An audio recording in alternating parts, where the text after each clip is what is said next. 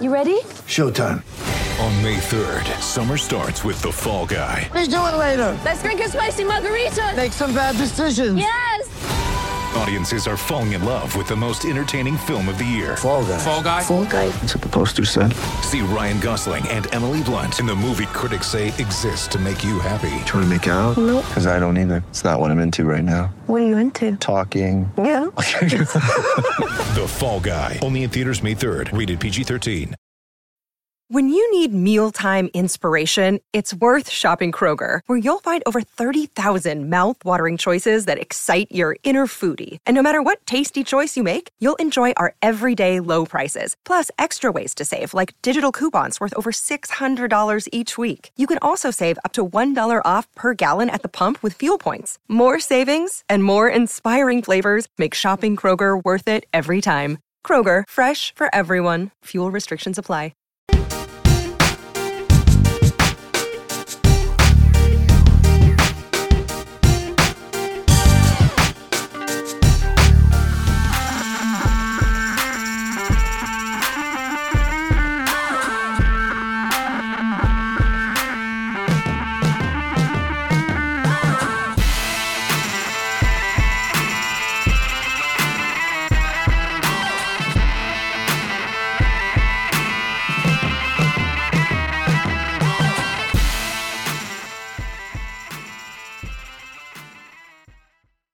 What is up, everybody? Welcome to another edition of Drive for Show, DFS for Dough here on Roto Grinders. Happy to be with you talking golf. And as we mentioned last week, the golf season is kind of really getting kicked into high gear at this point.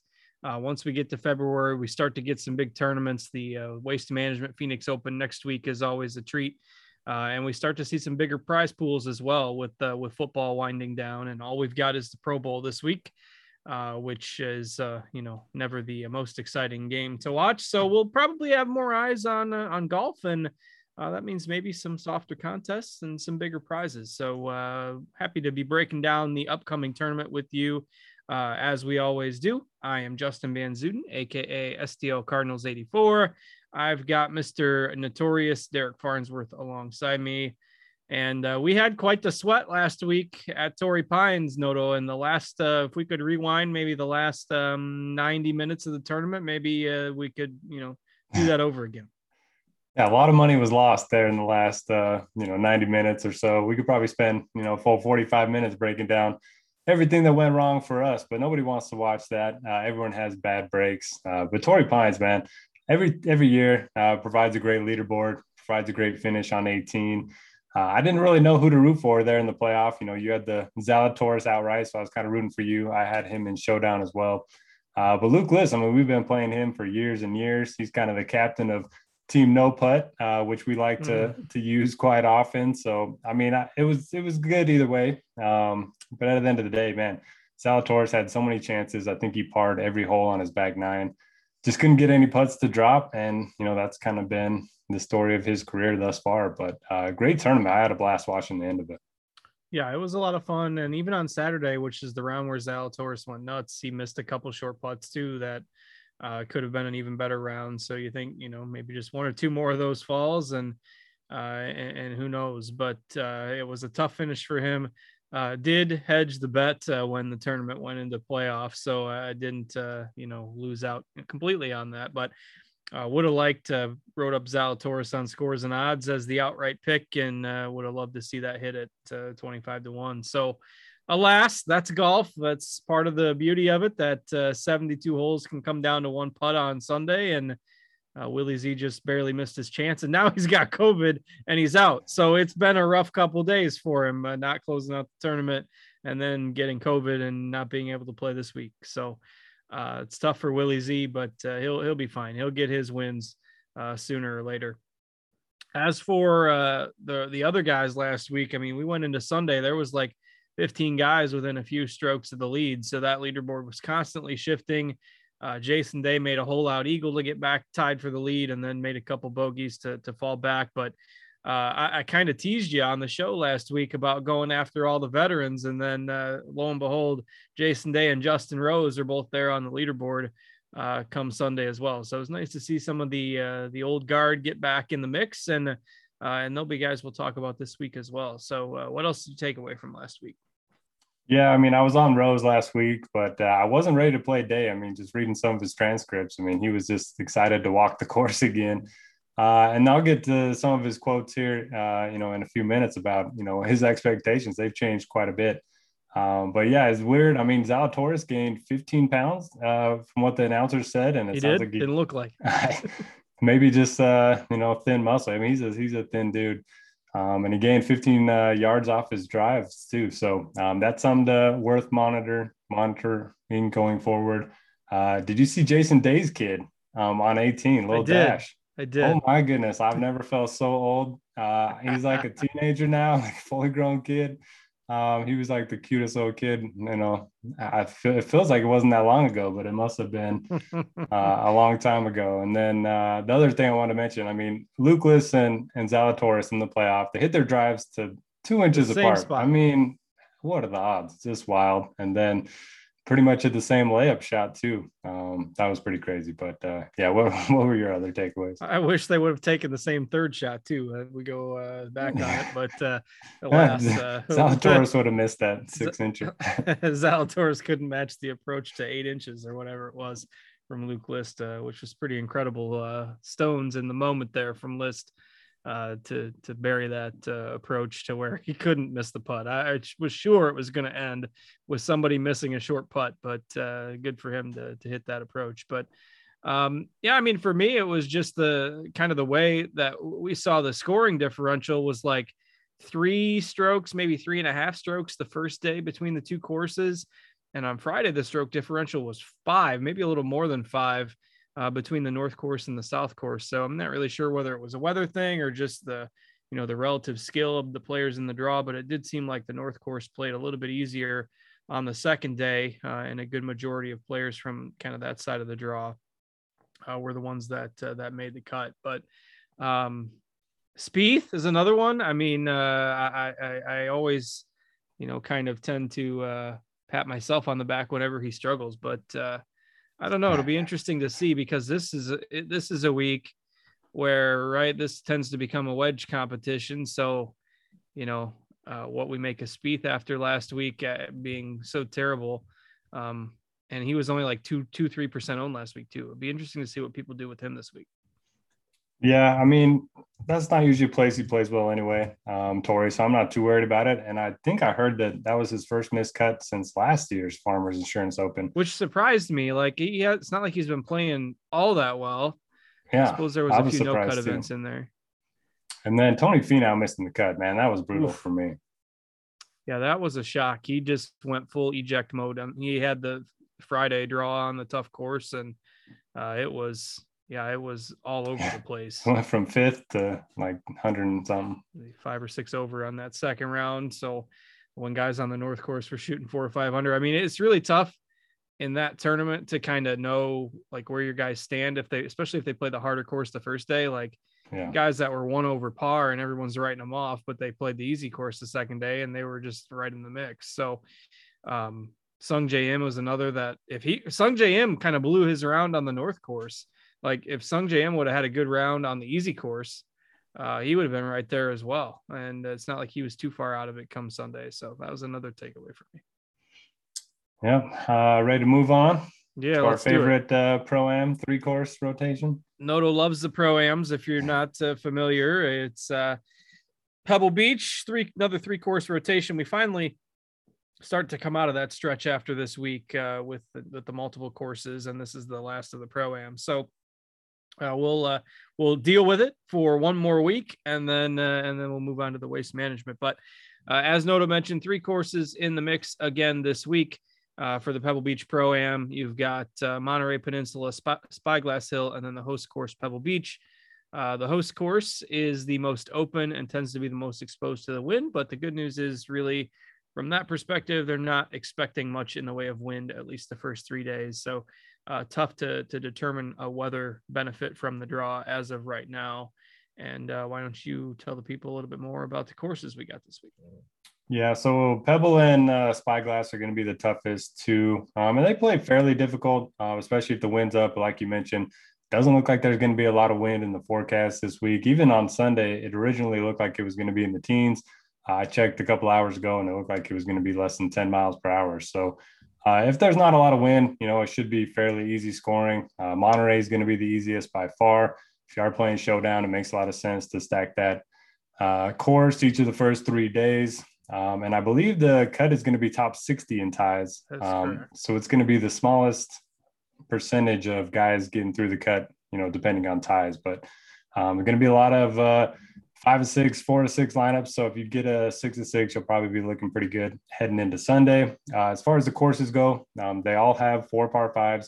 They're all less than 7,100 yards.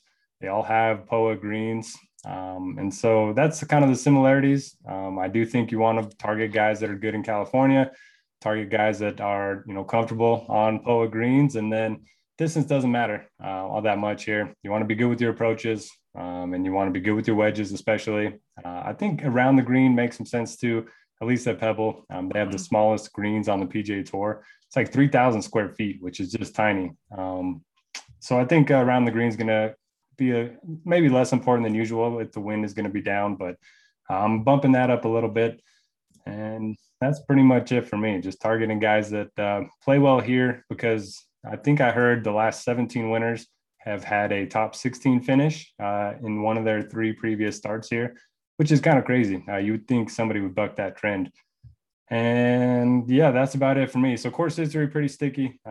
It's pretty predictive year in and year out. And then you just want to target guys that are good with their irons. Yeah, it is pretty remarkable how the winners tend to have a good history at this event. So definitely noteworthy here. And also, if you're looking to chat along with us during the show, we appreciate those of you who are watching us live on YouTube and on the RotoGrinders site. You can check out our free RotoGrinders Discord. That's rotogrinders.com/Discord. It's free to get in as long as you're a RotoGrinders member. You do not have to be a premium subscriber to access the Discord. We are in the live stream chat channel for the show here tonight, so you can join us there. If you've got questions, we can certainly address them on the air live. And of course, we also appreciate those of you who watch us on playback. Feel free to subscribe to the YouTube channel. Give us a thumbs up, whatever you can do to support RotoGrinders. We appreciate it.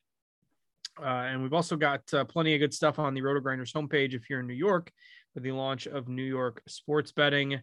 PointsBet is now live in New York. You can use promo code RG2K to get 2 risk-free bets up to $2,000 on PointsBet in New York. All right. Anything else on the course of the tournament in general? Otherwise, I think we can dive in. I'm pretty much in agreement. Monterey seems to be the course to target the first few days in Showdown.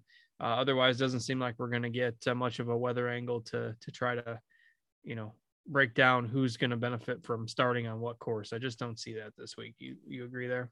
Yeah, I agree. I mean, I hear a lot of people saying, get some stacks of each wave, but I don't know. I don't think you need to force it. Maybe. I mean, last week we saw, if you stacked one wave, it worked out. So I don't think it's a worse strategy, but I wouldn't go out of my way to do it. And the other thing, golfers got to be patient this week. They're going to be playing with the amateurs, and it's going to be some very long rounds of golf.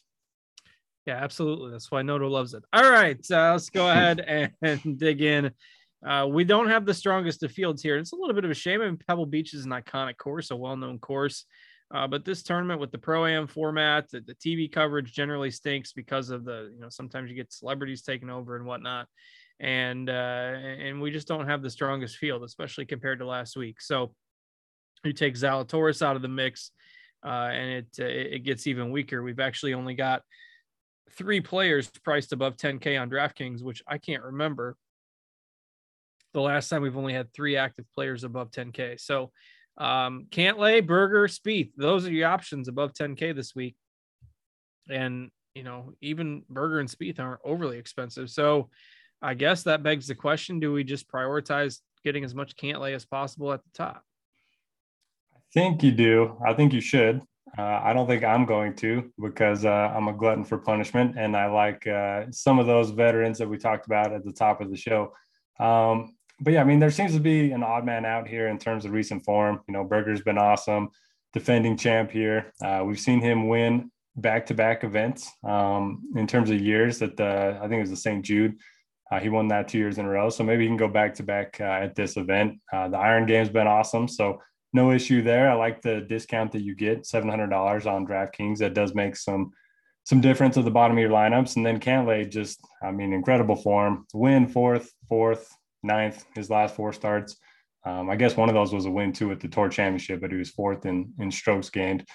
And then he's got good course history here too. He's got an 11th and a 3rd the last 2 years. He doesn't have a weakness in his game. He's kind of number 1 in every metric that you look at in my model this week. So it makes a lot of sense to prioritize those two. And I probably should get more of them. I'll probably just play him in MME because I like the balanced approach a little bit better for single entry. I just happened to notice as I was looking at the weather for this tournament and went to the weather.com homepage, my worlds are colliding at the moment. I'm a big Cardinals fan, obviously, and St. Louis is expecting 10 to 14 inches of snow over the next 24 to 48 hours, which is very rare for St. Louis. And here in Northern Illinois, we're supposed to get just a dusting. So we're gonna dodge the bullet, but St. Louis is going to get clobbered. And the winter storm is also called Winter Storm Landon, and that's my oldest son's name, which is very strange. Has absolutely nothing to do with the golf tournament, but I just happened to notice it as I was looking for the weather. Did you say Landon? Yeah, Landon. Oh, that's my first name. Oh, really? I had no idea. And my son's first name, yeah. Well, there you go. It's a small world, and the winter storm Landon is going to wreak havoc on the Midwest. So if you are in the path of the mega winter storm, which appears like it's going to go all the way down to Texas with some ice, and then up through St. Louis and up north through Indianapolis before going to the Northeast, if you're in the path, stay safe, be careful, and hopefully everybody makes it through it okay. But seems like a whopper is just going to miss us just south, which is fine with me. I'm probably just going to board the Cantlay train. I mean, there's such a steep drop off in this field. I'm a little more hesitant to trust some of the veterans in the 9K range. I think I'll go overweight on Cantlay and Berger as per my usual, especially after last week. I know he's a great fit for the course, but I won't be trusting Spieth.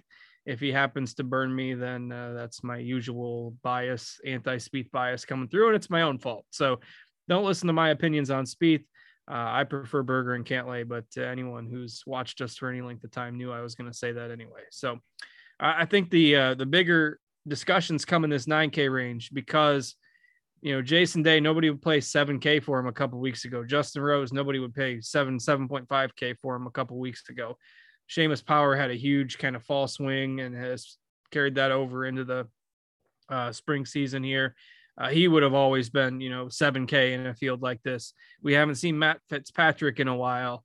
Tringale's form has been a little bit more hit or miss, though he was pretty solid last week. So there's question marks with a lot of these guys in the 9K range, and we have pretty much all of them sans McNeely at, 15, 16, 17% ownership. So nothing outrageous, but yet nothing super low on this range.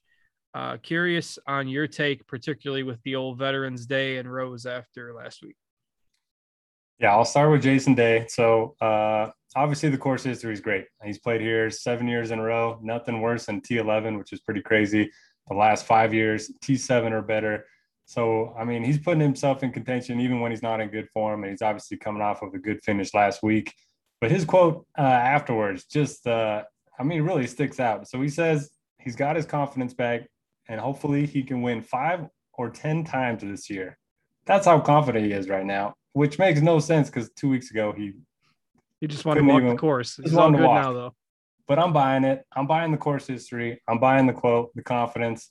I need to see Dash again on the green. So, yeah, I'm in on Jason Day. I like him quite a bit. Love McNeely as well.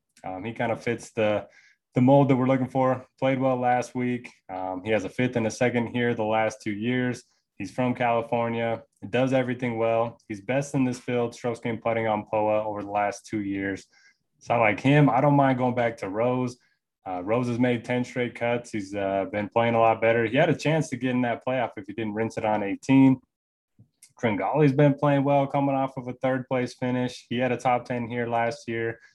So I think the odd men out for me are going to be Seamus Power and Matt Fitzpatrick. I like Fitz, but he hasn't played in a while. I just want to see him get a start or two under his belt on the PGA Tour.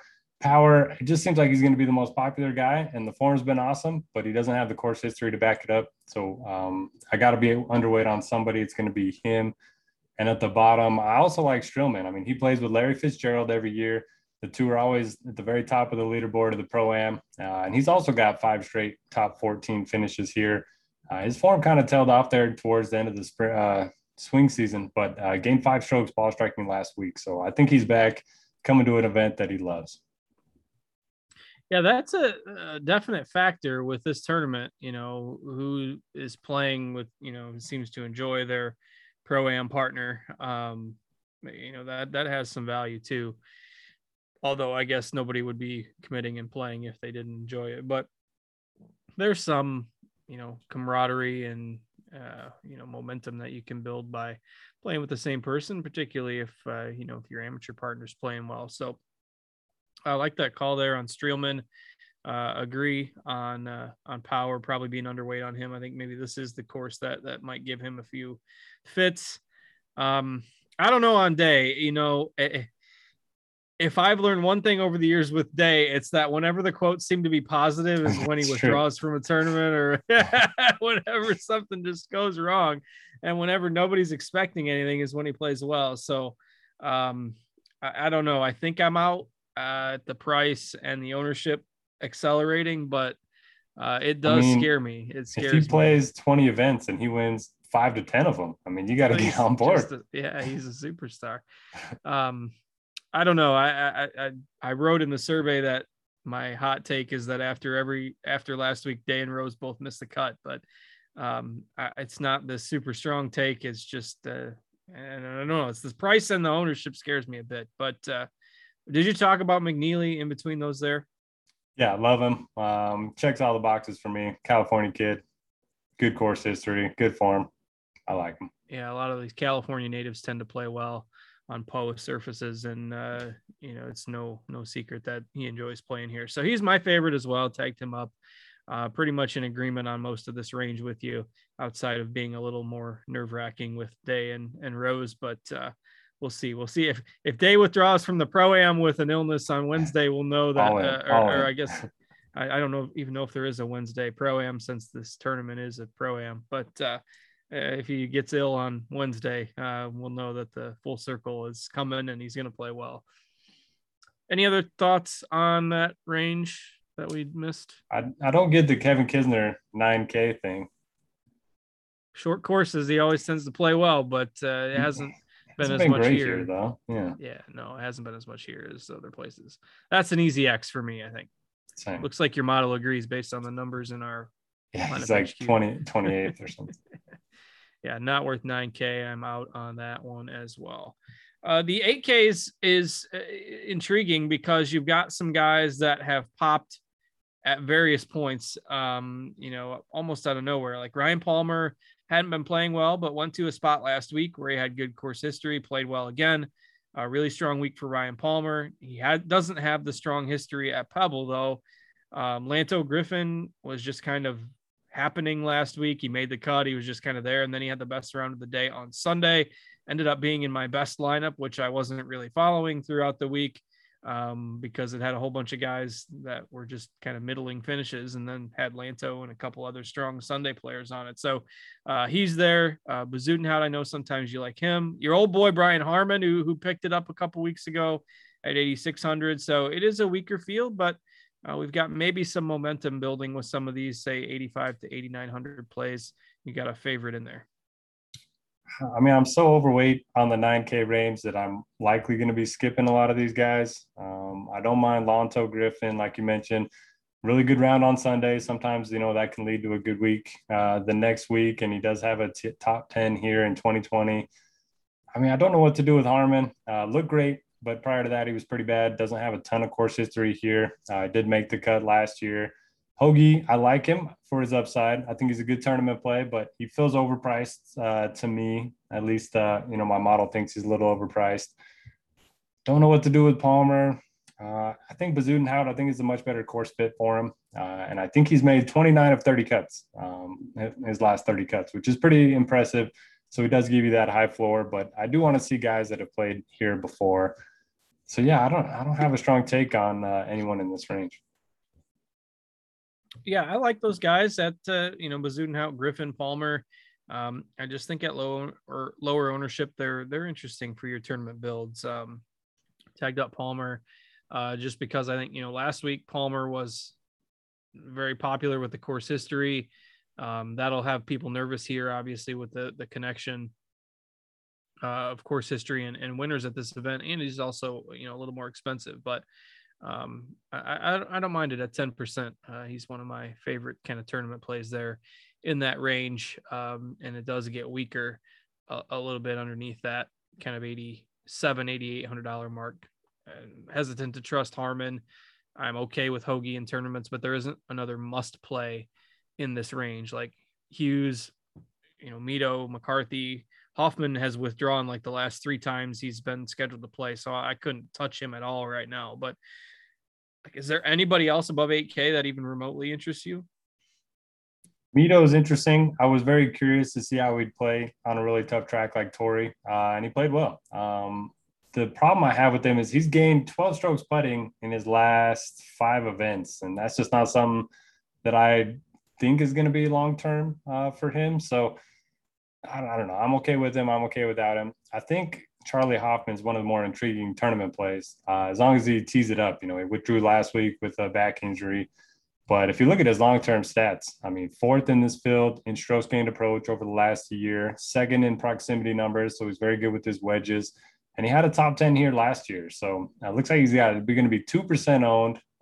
If he was completely healthy and if he would have, made the cut last week, he'd be, a lot more owned than this. So I think Hoffman's an interesting tournament play. I'll probably pass on Hughes, McCarthy, and Jones. Yeah, we got to keep an eye on the field, keep an eye on the tee times if you're going to play Hoffman, because he has been an early withdraw. At each of the last 3 times he's been scheduled to play, even dating back to November, I think, with the 3rd one. So just be careful. I do agree with that. There's upside there, certainly, if he tees it up and he's healthy. But you'll want to keep your ears peeled to the news before tee times lock. Otherwise, I have no interest in anybody else above 8K. I think the kind of upper end of the 7K range is just as exciting, relatively speaking. Aaron Rai is a guy I dove into a little bit and looked at, and he finished the fall swing pretty strong. And so that had a lot of people, building him up, hyping him up, heading to I think it was the Sony, the first event that he played this year, and he missed the cut. And then he finished like 57th the week after that. So everyone was back off him again. And then there he was in the mix last week. I also had a bet on Justin Rose as the top golfer from Great Britain and Ireland, and that didn't work because Aaron Rai beat him by 1 stroke when Justin Rose went in the water on 18. So seems like people are starting to hop back aboard. This is a talented golfer, so I don't mind doing that in a weaker field. Still only at 10%. It's not like he's outrageous. You're going to see pretty diverse ownership, I think. Not a lot of mega chalk in this 7K range. We don't have anybody projected right now above, I think, 13% the rest of the way. We got a few guys in the low teens, but nobody above 13% the rest of the way. The only guy we've got that high is Kuchar. Russell Knox is fairly close. Again, these guys that tend to thrive on shorter courses are going to be the ones that pop a little bit here. So your thoughts on the upper end of the 7K range? I like the Aaron Rai call. It is a little weird seeing him with 2 gloves, 2 rain gloves too. It just looks a little weird out there, but yeah, he's getting the job done. Really good ball striker on the European tour. So I like that call. I think Lucas Glover is certainly interesting. Really good ball striker as well. Does have a top 10 here. He's been in pretty good form. I think he gained over 9 strokes on approach at the Sony a few weeks back. So he makes a lot of sense. He's actually a much better putter on POA than he is on the other surfaces. You always got to bring up Russell Knox anytime we get these shorter courses. He's got some good course history. And then, I don't love anyone else 7,500 or up. We could talk about Minwoo Lee. He's a top 50 golfer in the world. He's been great over on the European Tour or the DP World Tour, whatever it's called now. I think he has 4 top 10s in his last 6 starts. So coming in with some good form. He did play here last year. He missed the cut, but at least he's seen the course. I kind of like that a little bit. And I can't imagine anybody's going to be on him. Chris Kirk's better on short courses. Putnam's getting some love as an outright bet. I get it, but yeah, I don't know. I don't feel great about anyone else. Do you? As we mentioned, the field is not that great for this tournament, and this is where that kind of starts to get exposed a little bit. It's just pretty ugly once you get below the $8,000 range. So yeah, I don't love a lot in here as well. I think Minwoo Lee is intriguing for tournaments, but he's going to gain a little bit of steam too. So it's not like you're going to get 2 to 3% ownership on him. Worth a flyer just because the field strength is so bad that I don't mind taking a shot on the talent at that price. You know, the other guy, I'm skipping down a little bit here, but the other guy in that vein that I tagged up is Burmeister, who hasn't played a non-major PGA Tour sanctioned event since 2016, and he got a sponsors exemption for this tournament. I mean, he generally plays in the majors and plays on the Euro Tour, but he's a really good golfer, and he's 7,200. So, you know, I can take a shot on the talent that compared to his peers in this price range, he's a better golfer. So he's the guy I tagged up there, kind of in the same talking discussion as Minwoo Lee, but in the $7,200 to $7,500 range has some guys that are worth talking about. Do you know if he played here when they had the U.S. Open? What year was that? I think it was 2020. I'm not sure. Other guys in the lower 7K. I like Ches Reavie. He's one of the better iron players in the field, typically a very accurate driver of the ball. He's getting 20 strokes on approach in his last 8 starts, so I think he makes a lot of sense.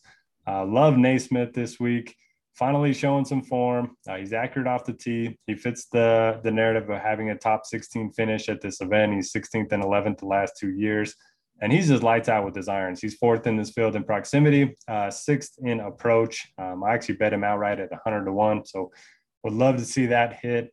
Don't mind Pat Perez. I think he's going to be a pretty popular value play, but he had the best field strength adjusted course history of anybody in the field on Data Golf. So I thought that was interesting. And then Perez also, he always plays well on bumpy greens. Yeah, maybe that's it. Always by the water. These coastal tracks. Past Palom courses and stuff, he tends to play well. It's really weird. And then Sneds. We got to talk about Sneds. So burned a lot of people last week who were chasing the Torrey narrative. He's won here twice. He had decent form before the missed cut last week. He had a T14, T36 his last 2 times out. I think I'm going to go back. What about you? Yeah, I don't mind him. I think it's an interesting, like, top 5, top 10 bet too.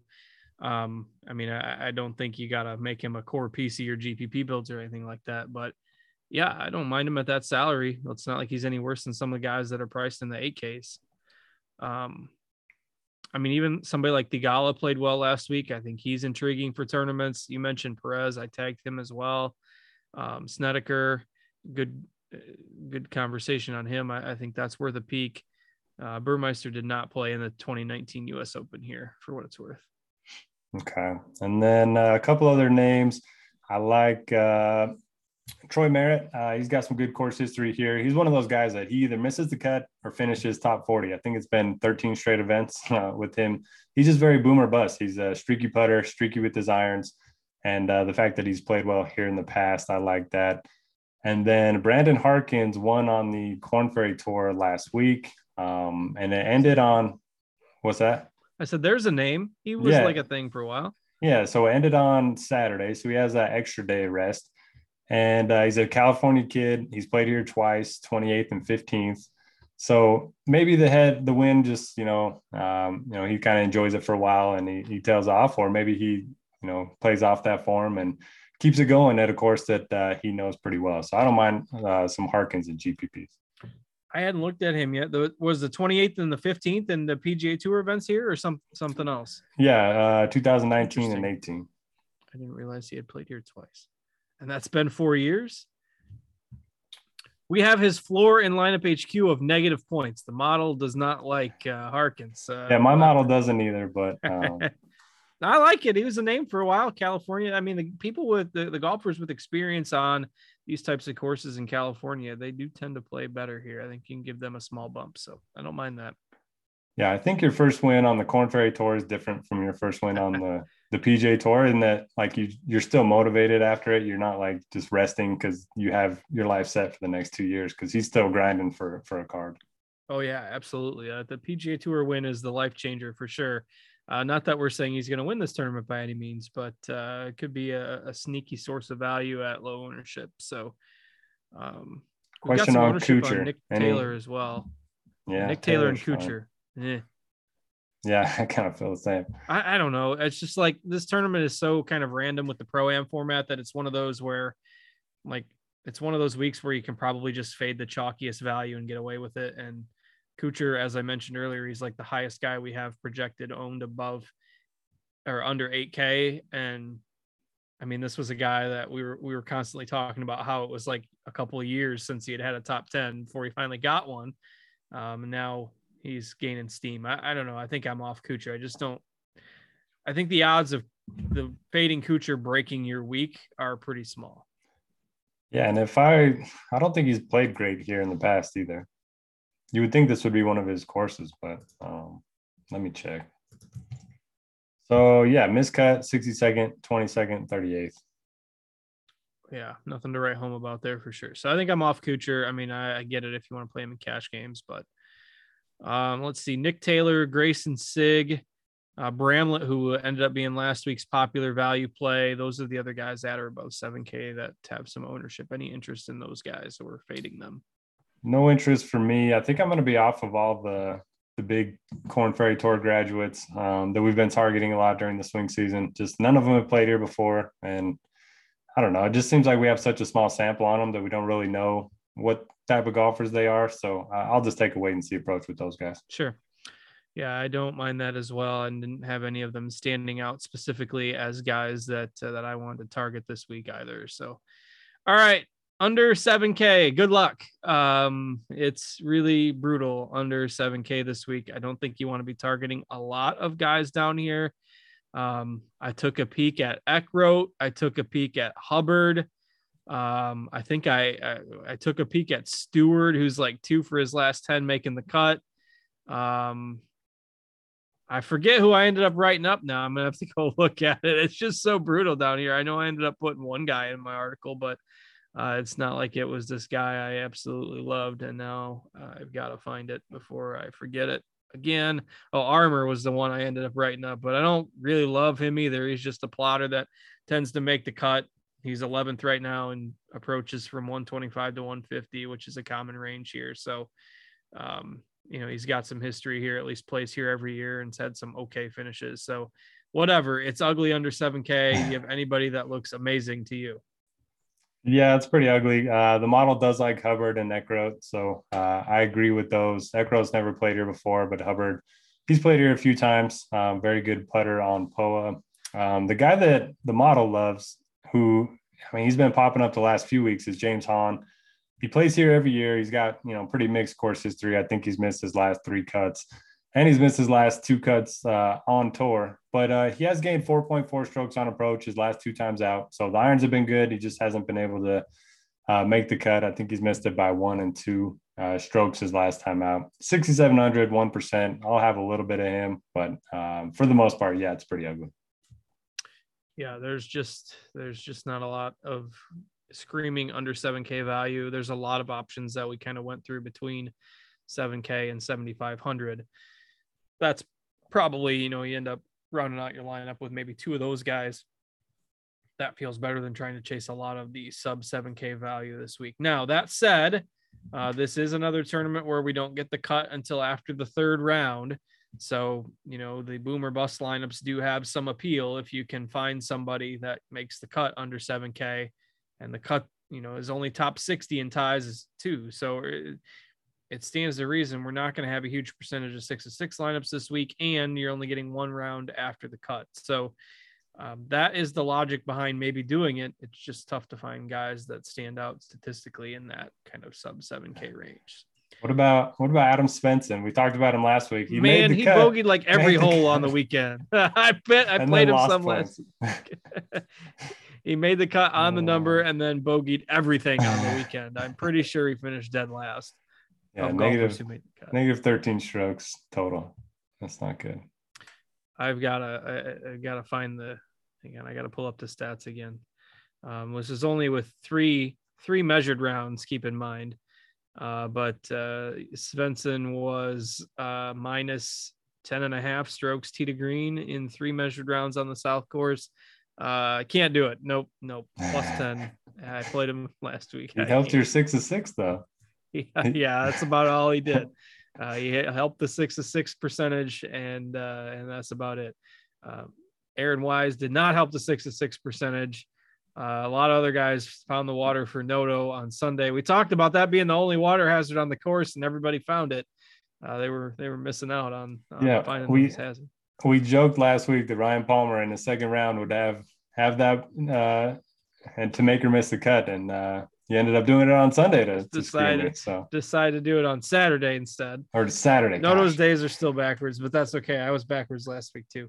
Every day I woke up, I just thought it was the next day. It was wild. Noto was watching the golf and he was ready for the football to start right after. Thankfully, that they shouldn't mess with the schedule too much here over the next few weeks, and the schedule will become more appealing from a discussion standpoint here the next few weeks, as we tend to get some stronger field events here once we get through the last of these multi-course pro-am tournaments. The tournaments also tend to have some bigger purses once we move into later February and head into March. So Waste Management Phoenix Open next week, followed by the Genesis at Riviera and the Honda Classic to round out the month of February. So 3 pretty prominent events, which generally tend to attract some stronger fields. So should be a lot of fun the next few weeks. Also, don't forget to check out our sponsor Prize Picks, prizepicks.com, or you can download their app. They've got all sorts of, you can do fantasy scoring, you can do birdies or better. You can do, longest drive, fairways hit, greens in regulation, all sorts of different stuff they've got over there on Prize Picks now. Don't believe before the show that they had anything up yet for this week, but they usually do get those up on Tuesday nights. And you can do plenty of other sports on Prize Picks as well. So download their app, promo code Grinders with your first deposit for 100% bonus up to $100. And that's pretty much going to do it from my end. You got anything else before we get out of here? No, just join our Discord. It's a lot of fun. We got separate channels for every single sport, and DMs are always open if you ever have any questions. Absolutely. Love watching, love having you guys hanging out with us, watching the show. And those of you that watch us afterwards as well, happy to provide the content on demand, since you can build lineups anytime up till Thursday morning. So that's going to do it for us this week. As always, thanks for watching. For Noto and our producer, Steve, working hard for us behind the scenes. Appreciate that as well on a Tuesday night. I'm Justin. Have a great rest of your week, everybody, and good luck as you build your golf lineups. We'll see you next week, same time, same place, to break down the Waste Management Phoenix Open. See you then.